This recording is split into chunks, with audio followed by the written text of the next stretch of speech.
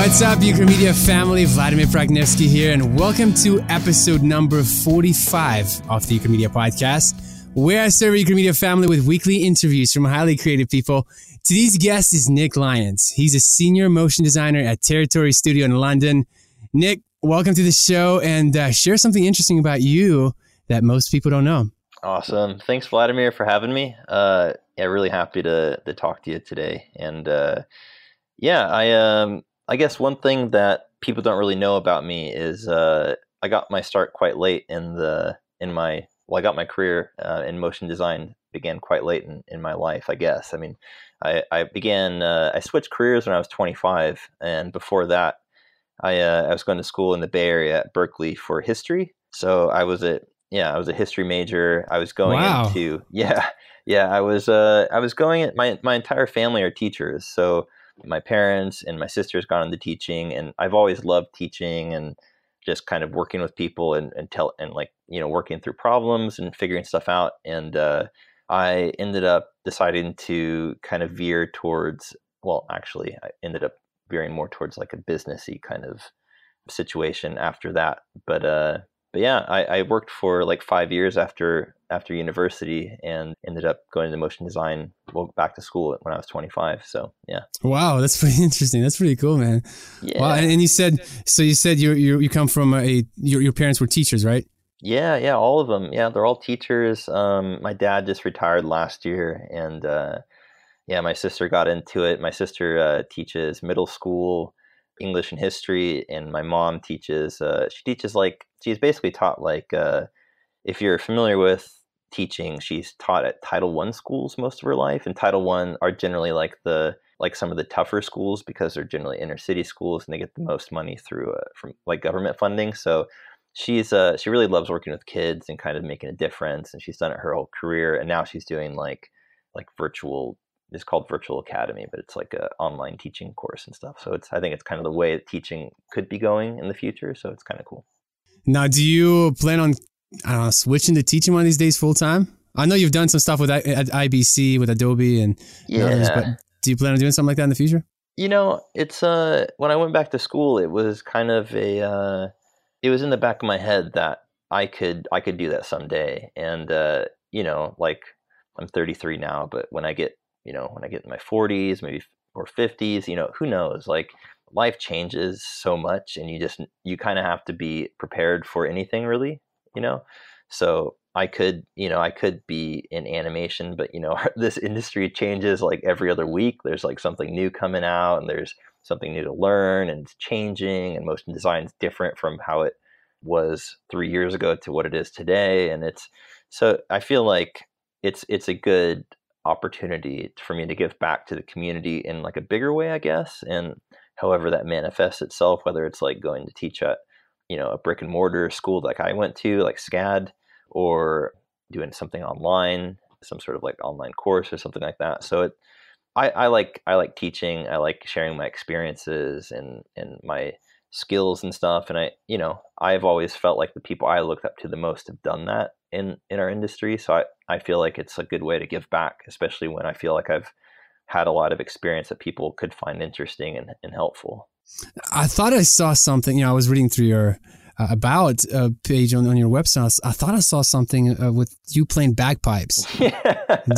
Do you play bagpipes? Yeah, I do. Yeah, it's How did that come about? Oh my gosh, yeah, that was it's kind of funny because when I was a kid, I usually get a couple laughs when I tell them the story because I was like 11 or 12 years old. It was the year that Braveheart came out, and which is like, I think it was like 1996. And if you're familiar with Braveheart, it's like about Mel Gibson doing his best Scottish impression and charging the battlefield and stuff. And, as like a 12-year-old kid, I was like, this is so amazing. Like, oh my gosh, like, how can I like be a part of this? And like, I love this culture and everything. And it was, I ended up trying to find an instructor in Sacramento. So I grew up in Sacramento in California, and I called around to all these different music shops because you don't find like the internet wasn't really like a massive thing back then. Like, you didn't have like Google and stuff like that.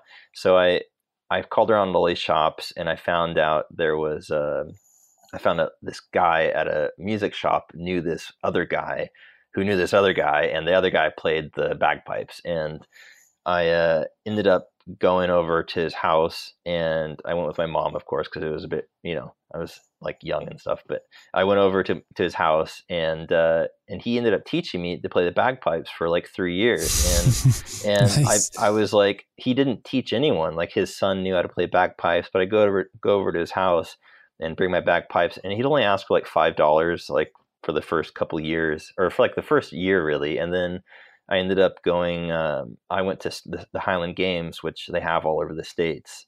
And I ended up entering a competition there and playing. And yeah, I really loved it, really loved the culture. And then my mom and I went to Scotland when I was 18 as like a present from graduating high school.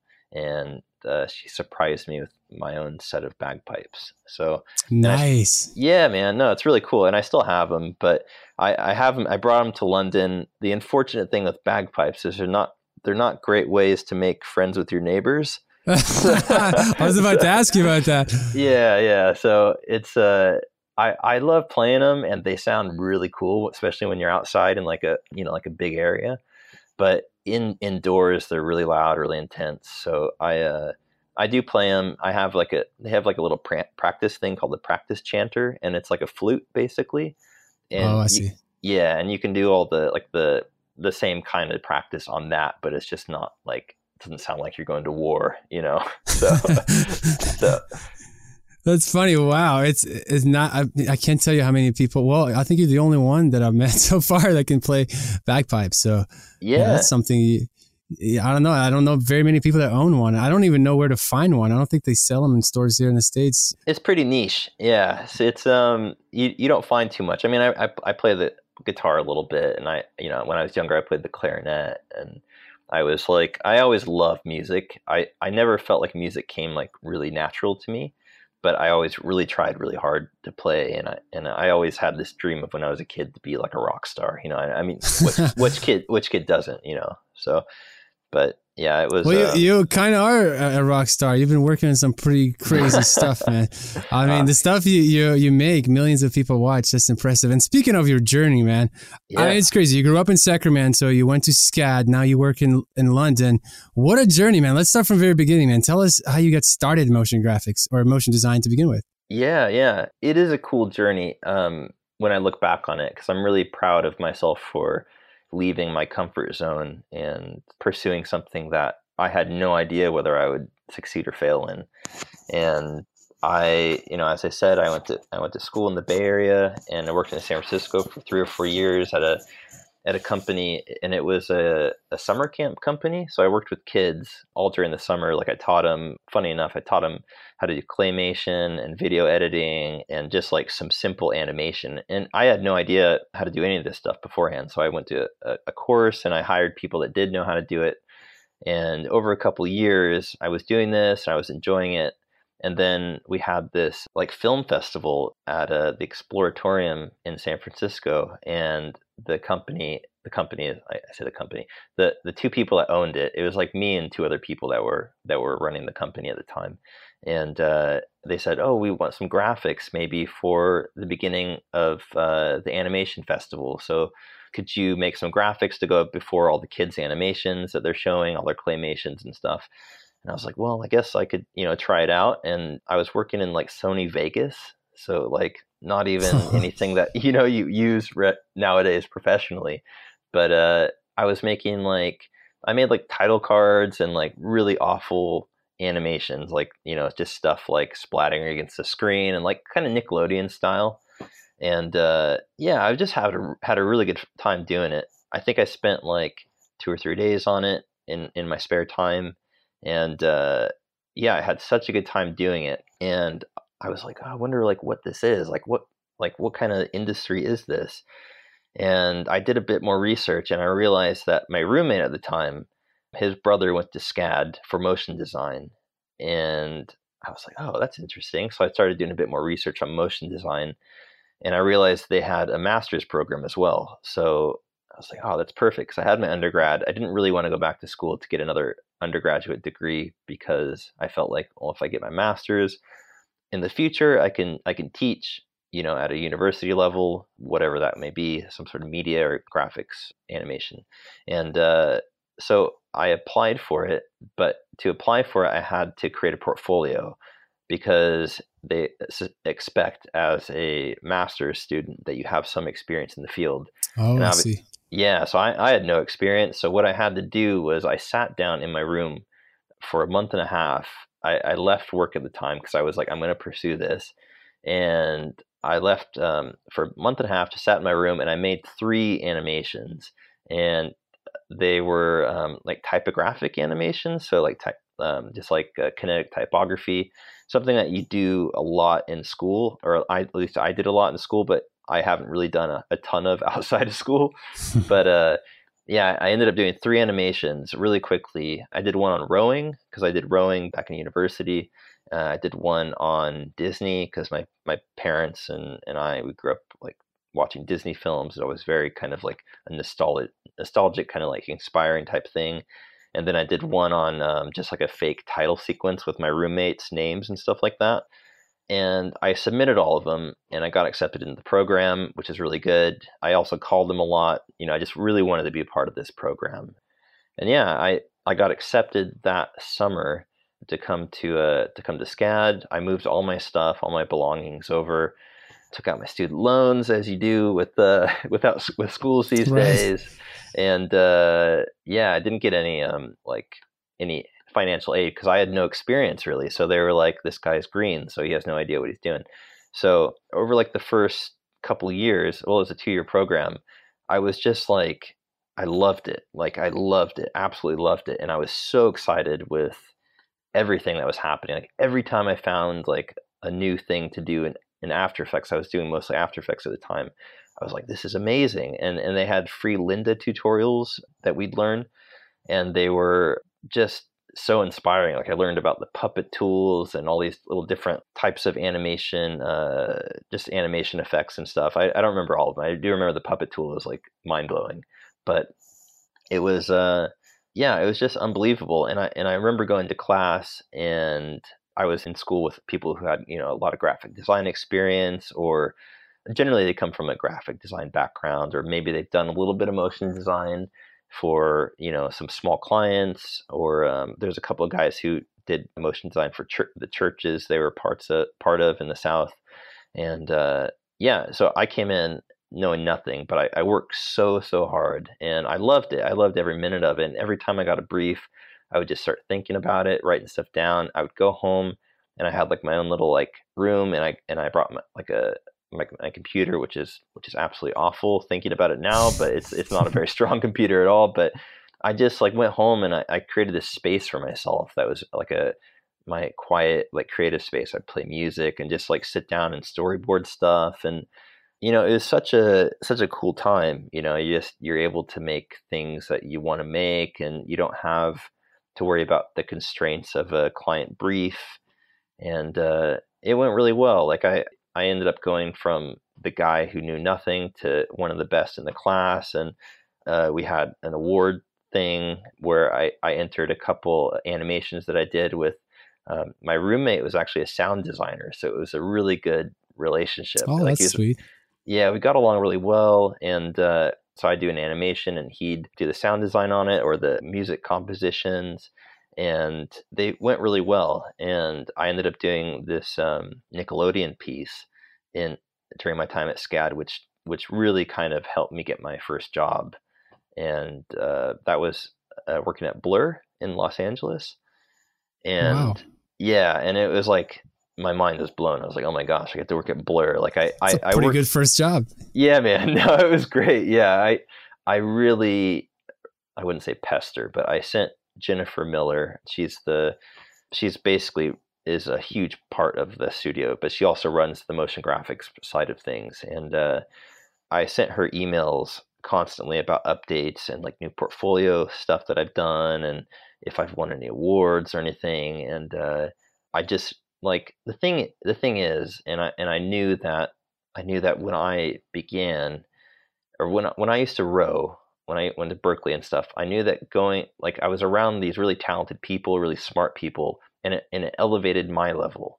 So I felt like being around people who were better than me made me better. And I knew from that experience that if I could go to a place like Blur or a big company that does like world class stuff, I'm gonna be struggling at the beginning, which I did, but I know that I'm gonna learn from the best and learn how to do things the proper way and be in an environment that really pushes me to grow. And that happened, and it continues to happen at Territory. And it's just I think it's such a good thing to like learn from the best and be around people that inspire you and are way better than you, because it really kind of ups your game and you see improvements. Because it's stressful, like you're Right. going to be, the first year I was staying late all the time, but that was my own choice. Like I saw how slow I was, and I saw how massive of a difference it was between going to school every day and having like a week to create like an animation or style frames, to like, oh, we need these tonight, like you need to pump out 5 a day, like 5 style frames a day. And these were the differences between school and the real world. But I wanted it so badly that I never left. Like I didn't want to go socialize with anyone. I didn't, I was young as well. Like, I mean, well, I was 27 at the time. So, I mean, I was there by myself. I didn't really know that many people in LA. So I had that opportunity to really invest in the craft and like learn it and learn from the other people there and stuff. So I think that was kind of like my start. I say that was kind of like the big start. And then, yeah, going to Blur was a huge, huge thing as well. And how did you end up in London? Well, yeah, that was that was yeah. I spent 2 years in LA at Blur, and I was really kind of looking forward to like what's next. And I liked LA, and I liked how well it kind of pushed me in my work. But my family was up north in Sacramento, and I had a couple friends here in London, and I was like, well, I'm 28, 29 at the time. I was like, if I have an opportunity to go work abroad, I might try that. And what originally happened was when I left, when I was about ready to leave SCAD, I sent Man vs. Machine an email, and I got a response, and they offered me an internship. And I was like, oh, this is amazing. Like, it'd be great to work with them. Like, Man vs. Machine is like world renowned. They're really good. And but the thing is it was just going to be too expensive to be in London for 3 months. So it was during the 2012 Olympic Games and everything. It would have been an amazing experience, but it's quite complicated here with the visas and all that stuff. So I didn't know where it would lead. So I wanted to focus more on LA. So that's why I ended up talking to LA companies and trying to get something there. But London was always kind of in my head after that. And I ended up going to London for vacation, and I visited a few studios, and I ended up working at a small company at the time, which no longer exists. But I met a few other people through that. And I think the original plan on living in London was to just be here for a year and kind of see how it is, like maybe travel to Europe a few times, go up to Scotland, and yeah, after a year, I really liked living in London for the traveling and all that. But the work I was doing at the time wasn't as fulfilling as I wanted it to be. So I wanted to push myself the same way in my work as I did in LA at Blur. And I said to myself, I need to be with a company that pushes like design and animation, and Territory is like always on the top of my list. Like people at my company who I've since worked with, and since work with all the time actually at Territory as a lot of them are freelancers now. But Territory was always talked about. We always talked about like the work they've been doing, and the thing is like there's not a ton of studios that do film work in motion graphics really. I mean, you get like title design companies, but UI is like really one of the only other avenues to get motion design in film. So they're at the time, and they still are, but quite a sought after studio to work at. And I knew it was going to be difficult to get there, but I ended up working a bit of freelance with David, and doing some work for him just to kind of like show him like, you know, what I could do, and see how that went. And things ended up going well, and they offered to bring me on and sponsor me, and yeah, I've been there for a little over 3 years now. Wow, that's pretty sweet. Now I'm curious to find out. So you worked in the United States, and now you work in London. What's the difference between the LA culture and the London culture? Like, do you notice a big difference between working in different countries? Curious to hear what it would be. Yeah, I mean, LA is kind of like a culture unto itself. I mean, have you been out to LA very much? Oh yeah. Yeah, okay, cool. Yeah, so you know, like LA is, for me, it was a great place for work. I started doing a lot of outdoor stuff there as well, like cycling and stuff, which I still do. I found the culture, like the car culture, a bit difficult to kind of manage, because people, you're not walking around meeting people very often. So I found it a bit harder to build a community in LA. And interesting. Yeah, and you know, I think, to be honest, like I was working a lot as well, so it was a bit harder to like go out and meet people. But yeah, I just felt like, I don't know, I feel like coming up from like Northern California, it's like really chilled out. I felt like LA was good, but I just didn't feel like it was like a long-term place that I would be. And I really loved working at Blur. You know, every time I go to LA, I go meet up with them. You know, whenever Norn is the creative director of the motion design department, if she comes out to London, we hang out and get drinks or dinner. But I think it was just hard to imagine a future there, because, you know, I say this now living in London, but it's expensive and it's hard to afford like houses and all that stuff. But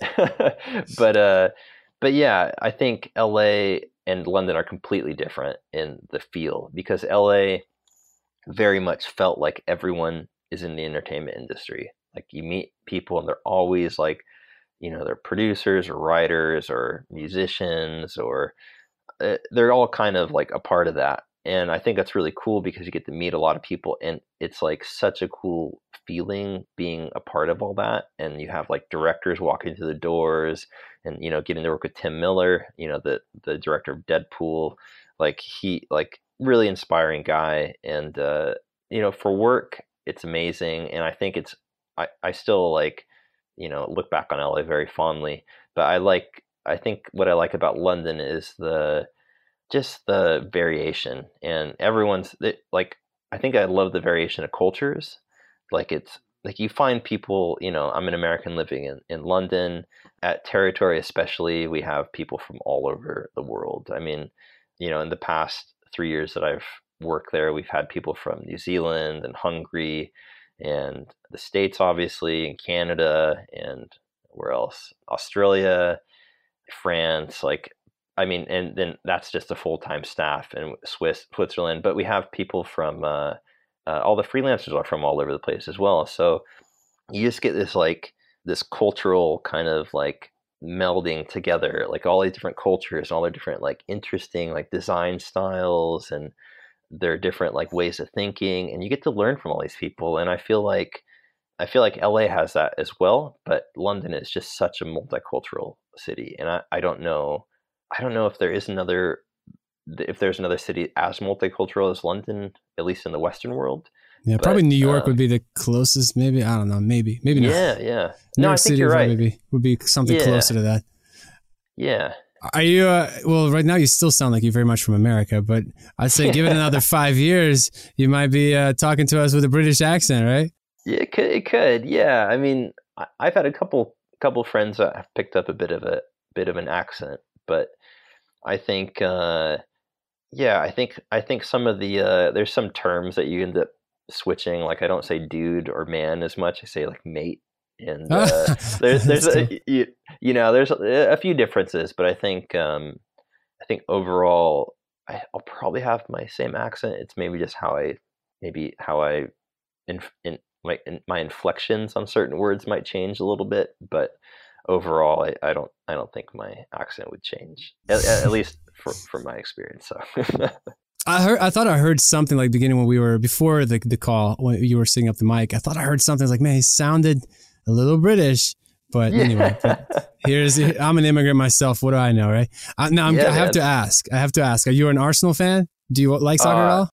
I'm not a huge. I'll call it football because I've been told by people that I have to it's funny though because it means quite a bit who you support here in London. You can get killed if you sit in the wrong section, right? Do you support Arsenal? Are you a big Arsenal fan? I'm more of a Manchester United guy, but I'm married with 2 kids, so I don't have time to watch sports anymore. But back in the day when Beckham played, I definitely followed Manchester United. It's a whole other world out here. Like, you think that, you think that American football or like basketball has strong followings, but when you come to the UK, it is so intense. Like going to like a football match out here, it's like they divide the crowds. Like you can't, if you're supporting the one of the other teams, you can't sit on the other side. That's suicide.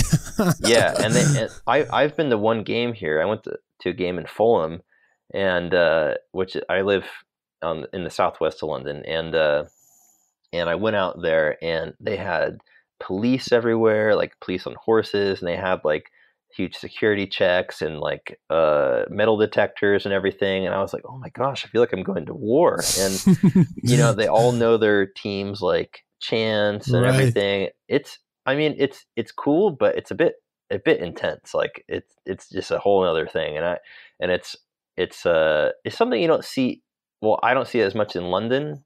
I mean, I personally don't see it because I'm not really around the stadiums, but you get talking to people about it, and yeah, they're very very supportive of their teams. Like definitely, that's why I don't get into it much anymore, and I don't take stats. Even here in the States, like I kind of casually will tune in like the last quarter of a football game. I went to Ohio State, so I like to keep track. Cool. You guys are good. Yeah. So every once in a while I'll tune in, but man, I'm married. I don't have time for that. My kids, now, they play sports, so I watch them. Now, just to summarize your journey, something that stuck with me, my big takeaway from your journey is that sounds like the key to your success was being around people that are better than you, right? What's that quote? Like, you're the average of the 5 people you spend the most time with. Would you agree with that? Was that your, like, the secret sauce to your success? I think being around people who are better than me, yes. And I also think that taking intelligent chances has really paid off because, I left my my old job, and it paid decently. I was on a trajectory to be, I could have gone into like, other types of businesses. Like the nonprofit division in San Francisco is huge, so I was getting a lot of skills through that. But yeah, just taking chances and being around people who are really talented. I mean, it's refreshing because I feel like a lot of people who really know what they're doing are really cool about it. I mean, sometimes you get people with an ego like every once in a while, but I feel like the majority of people who really know what they're doing just have this like calmness about them. They're like the like the ancient like Jedi master. They just like they know like what to do, and it's kind of like the old expression like speak softly but carry a big stick. And they speak very softly, but they're like a wizard on the tools. They kill it like every time. So it's and I feel like because they're so rooted and grounded who they are in their identity that they don't have to really, their work speaks for themselves, and so it's not arrogant, but it's just, they just know their worth. And I think that's sometimes people interpret that for arrogance, right? Now I'm curious, I want to circle back to something you said earlier, you went to SCAD, and this was, years ago, right? Today, if you had to start all over again, would you go to college again? It's an interesting question. I literally just paid off my student loans last week. So, congratulations. Thank you. Man, it's expensive. It's I'd say like I had a great time there. It was such a positive experience, but it costs so much money. Art school is another level. I think if you have the means, like if your parents can help you out, that's great. I had to pay for it myself, but I don't know if I would change it knowing where I am now, but I don't think you have to take the same route to get there. I think, there's lots of There's lots of online courses. There's what's the one that's it's like School of School Motion. of Motion, yeah, with Yeah, Joey they Corman. seem yeah, they seem really good. They're all their I've had friends that work with them or that have taken courses with them, and I think that's probably I would say I'd probably lean more towards that these days than just because it's so expensive. Like I think having one-on-one time with the professor or just your peers, like having that kind of like friendly competition and showing the work in front of a bunch of people is really helpful for you. But I think School of Motion and like Learn Squared and stuff like that, I think those are really good resources for people who don't want to go into tremendous debt. I think schooling will change a lot in the next like 5-10 years, especially within motion design, and I hope it becomes more affordable so people can do it because school is just such a important thing for people learning and the pursuit of like bettering yourself. And I think that you shouldn't have to go up to your nose in debt for it, Right. where it just cripples you for the rest of your life. So No, that's so yeah, true. And it's so hard to break in the industry right after college because you have to get just any job just to pay the bills. And a lot of times people yeah, default to working restaurant jobs in yes, hopes that they will find time to apply for decent jobs. And then 10 years later, they're still working the same job. So, yeah, yeah, so yeah. this struggle's real. It's true. Yeah, it's true. And I know a lot of friends that haven't been as lucky. And I say lucky because there is a lot of luck to getting a job at one of these studios and getting your foot in the door at these places. And yeah, it is timing. It's a lot of it's timing because obviously if Blur wasn't looking for someone, then I would have had to convince someone else. And the truth is that when a company brings on someone who's junior, which pretty much everyone is out of school, they are looking at it as an investment just as much as you have to invest into them. So Right. they know that you're not going to be as good as all the freelancers they have and all the full timers who've been doing it for years and years. So it's you have to really sell yourself. You have to really show them how hungry you are and how much you want to learn. So it's not easy, especially these days. I mean, you go online and everyone's doing good work. Seems like so. Hmm. No, that's so true. I was about to ask you, like, what advice would you give to someone graduating from college? But it sounds like you kind of, in a way, answer that. But unless you have something else to add to that, for those that are just now finishing school, because we were just speaking at a school that Sergey graduated at, Oh, years cool. ago, and that's what everyone's asking, like, how do I get that next gig? What would you, if you had a son, let's say, who's graduating from college, what would you Yeah. tell him? I think the thing is first off, you have to have the work that speaks for itself. I think it's really important. Sit down, make something. Like I got hired off of one piece. Like I did a 20-second spot Wow. for a fake spot for Nickelodeon, and they really liked the camera moves. It was like a cardboard kind of like animation. I was really proud of it. I thought it looked good. I got some feedback from my professor on like, oh, maybe you can make the camera more dynamic and all this stuff. So I feel like having like one piece will land you a job. You don't have to have a whole portfolio. You just need one good piece. I, Interesting. I think I think as a student, because I mean they want to. I think studios want to look at work that you've done and go, all right. First off, how much of that did you do? Like, did you do the whole thing? I think if you can do a whole project yourself from design to animation and everything, and make it good, like spend a lot of time on it. It doesn't have to be long. Mine was 20 seconds. It could be like 20, 30 seconds, and just have it look professional, look like you know what you're doing, and that you can kind of like you have like good creative thought. And I think that's really important, but also touching base with the people that you admire, like whether if you're a big fan of the work they do at Buck, or a big fan of the work they do at like Giant Ant or Territory or Blur or Imaginary Forces, like send them an email, tweet them, send them a message on Instagram, like find these people that you admire, learn who they are, and then start a conversation with them. And I used to do that. I did that with Jennifer at Blur, and I also did that with a couple people at Imaginary Forces. I never ended up working there, but I always kind of like wanted to Alan Williams. He works in New York, and I remember messaging him, and he gave me a bunch of advice. And I feel like putting yourself out there, showing how much you want these jobs, because the truth is when you work on the films and the title sequences and all that stuff, you have a ton of people that want those jobs. So you have to be hungry. You have to be hungry.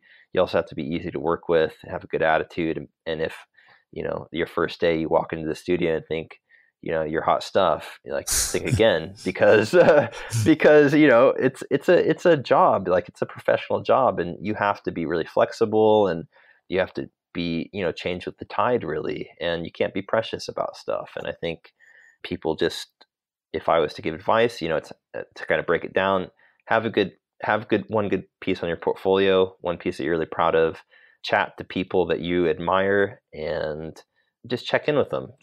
Don't talk to them about a job, just message them at first, and just say, hey, I admire your work. I'd love to work for you guys maybe in the future. Check out my portfolio. Like, how did you get to like where you're at? Like, ask them questions about themselves, and see how they got there, and it's kind of like establishing a relationship really. So no, I love that advice you said about one piece. That's so important, because a lot of times these people have a lot of portfolios that they look at, right?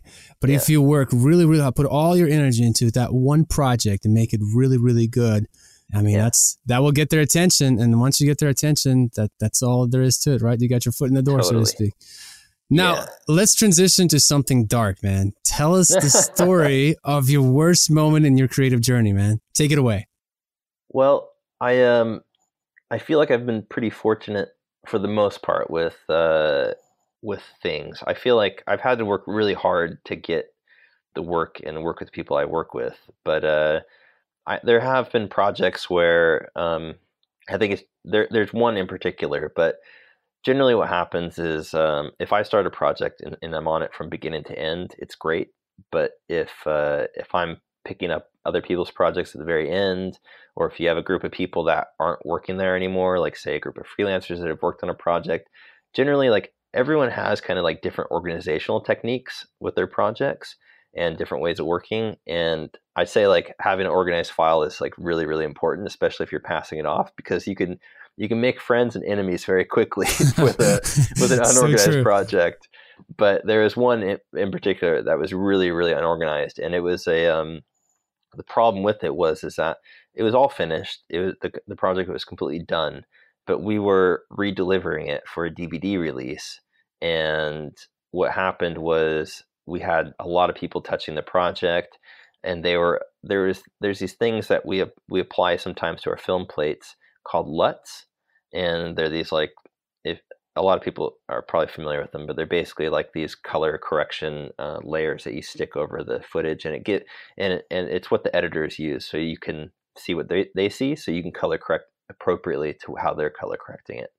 And what ended up happening was people were applying these to different layers to color correct inside the actual project. So they were applying multiple color corrections to different layers, and the problem is that this was throwing off the sequence when we exported it. So I couldn't match the colors exactly, and they were very adamant on the colors being the exact same as when we previously delivered it. And it was a bit of an organizational issue, but I ended up having to do a lot of rotoing and color correcting by eye, and Ouch. it was a painful Sounds process. Painful, Yeah, but it was probably the most painful job I've had to do, but generally it's like, it's okay. And luckily, like, we don't have any issues like that at Territory. It's always been very manageable and stuff, but it was one of the issues in between. So guys, how did you guys fix this issue going on forward?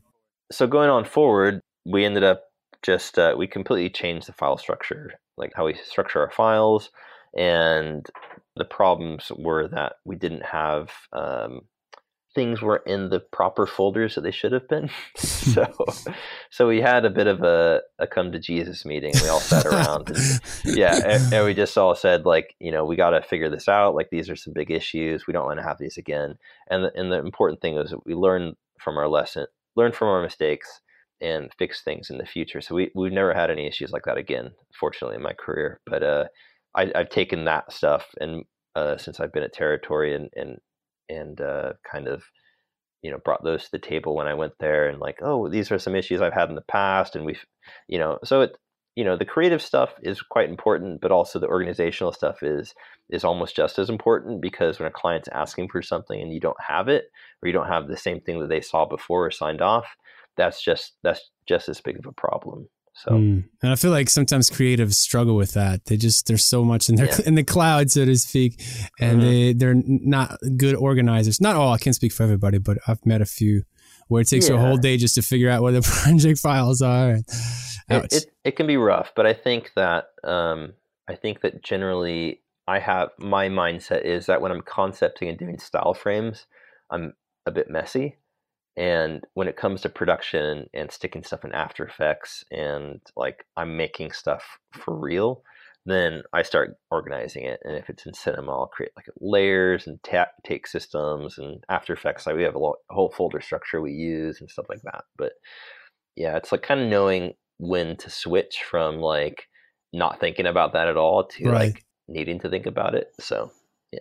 Now let's transition to a happier moment in your life. I want you to talk about your most, I guess, memorable project, the best project that you worked on in your creative journey.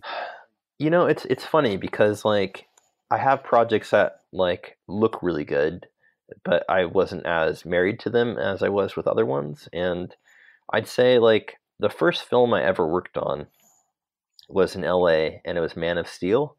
So wow, nice. I know.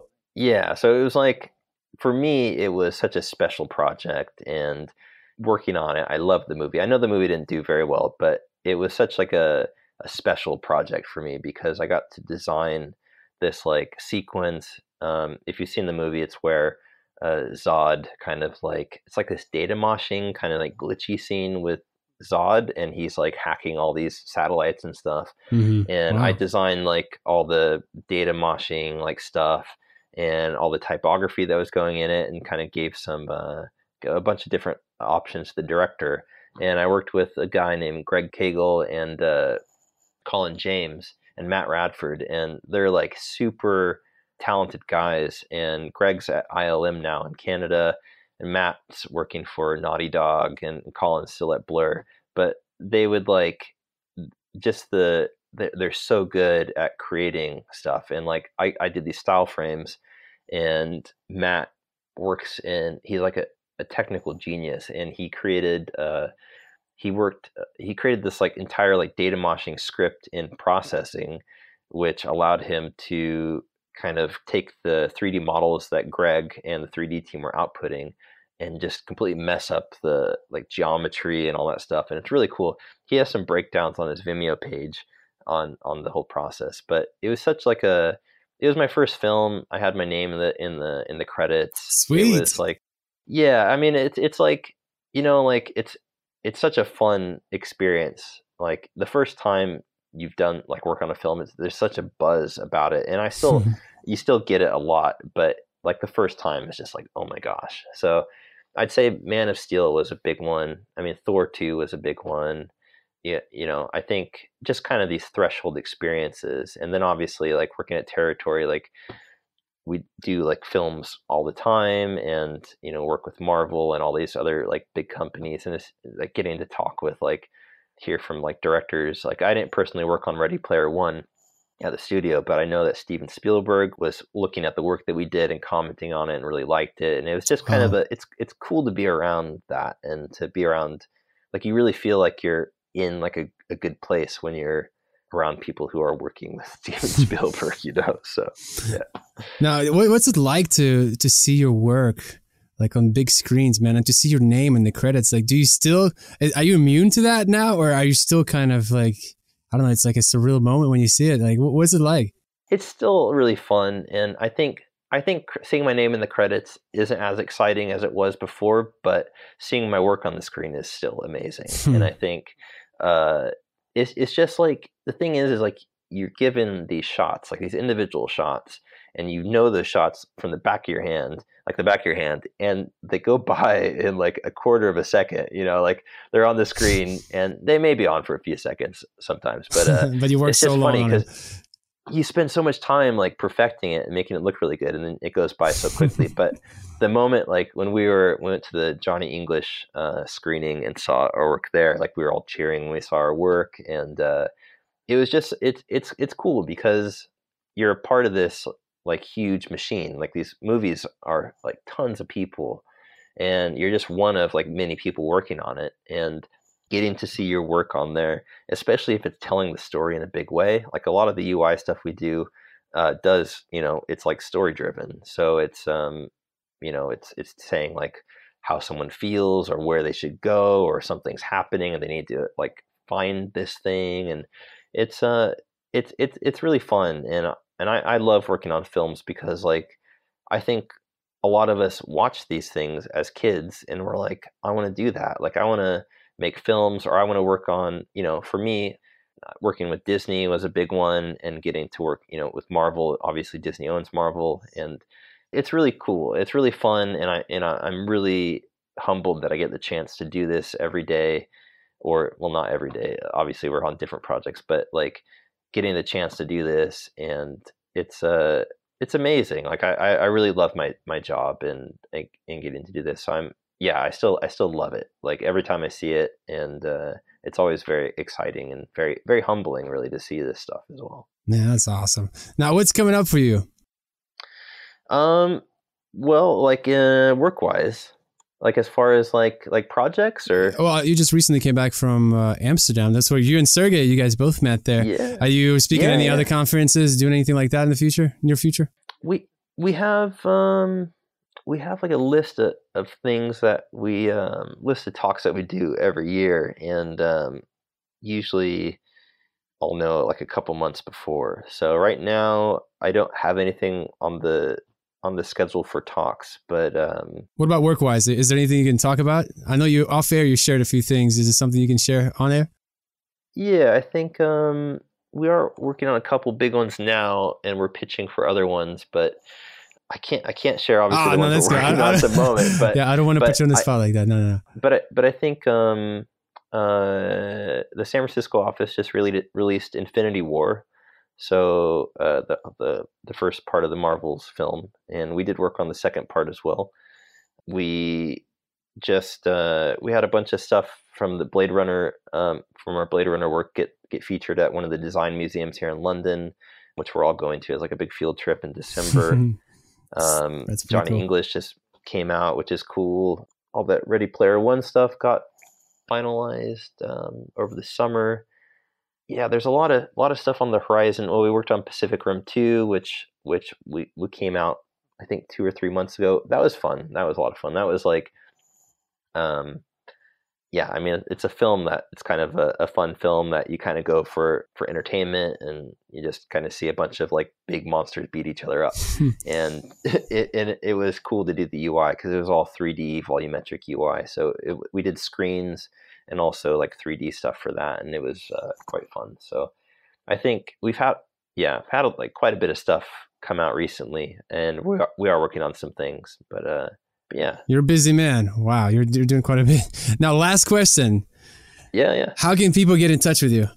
Yeah, I'm on Twitter at Nick Lyons TV, and that's the one I generally do all my motion design stuff. I have a Instagram account which people are more than welcome to comment on, but that's mostly like all my like traveling and like cycling and outdoorsy stuff. But yeah, I'm more than happy to answer any questions, or like if anyone has any questions about the industry, or like working on films, or like design for Marvel companies or whatever, I'd be happy to talk about it and just, like share my experiences and advice on it. So sounds good. Nick, thank you so much for your time. I appreciate you sacrificing your evening, hanging out with me. Thank you so much. Dude, yeah, it's been great. Yeah, thanks so much for having me, man. I really appreciate it. All right, hope you enjoyed my conversation with Nick Lyons. Make sure to check out Nick's website, nicklyons.tv. Again, it's nicklyons.tv. All the links and resources mentioned in this episode are also available on our website at ucromedia.com/45. And while you're there, check out our course on After Effects Expressions. We have well over 6 hours of content, all for you. go to euchromedia.com/expressions. Don't forget to join our online mentoring group on Facebook. Simply go to euchromedia.com/community. We have well over 2,400 talented people in this group. It is a great online resource for those of you trying to grow, and it's absolutely free. Thank you so much for joining me on the journey of this podcast. I appreciate you, and I look forward to serving you in the next episode of the Euchromedia Podcast. Bye-bye.